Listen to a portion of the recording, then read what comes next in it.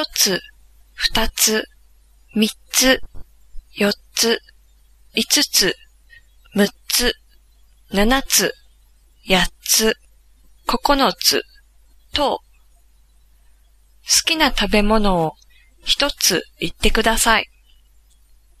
一つですか？二つではダメですか？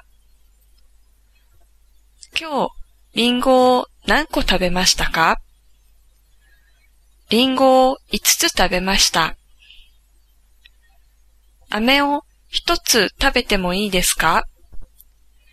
全部で10個あるので1つ食べていいですよ。毎日1つ単語を覚えよう。そうだね。1週間で7つ覚えられるね。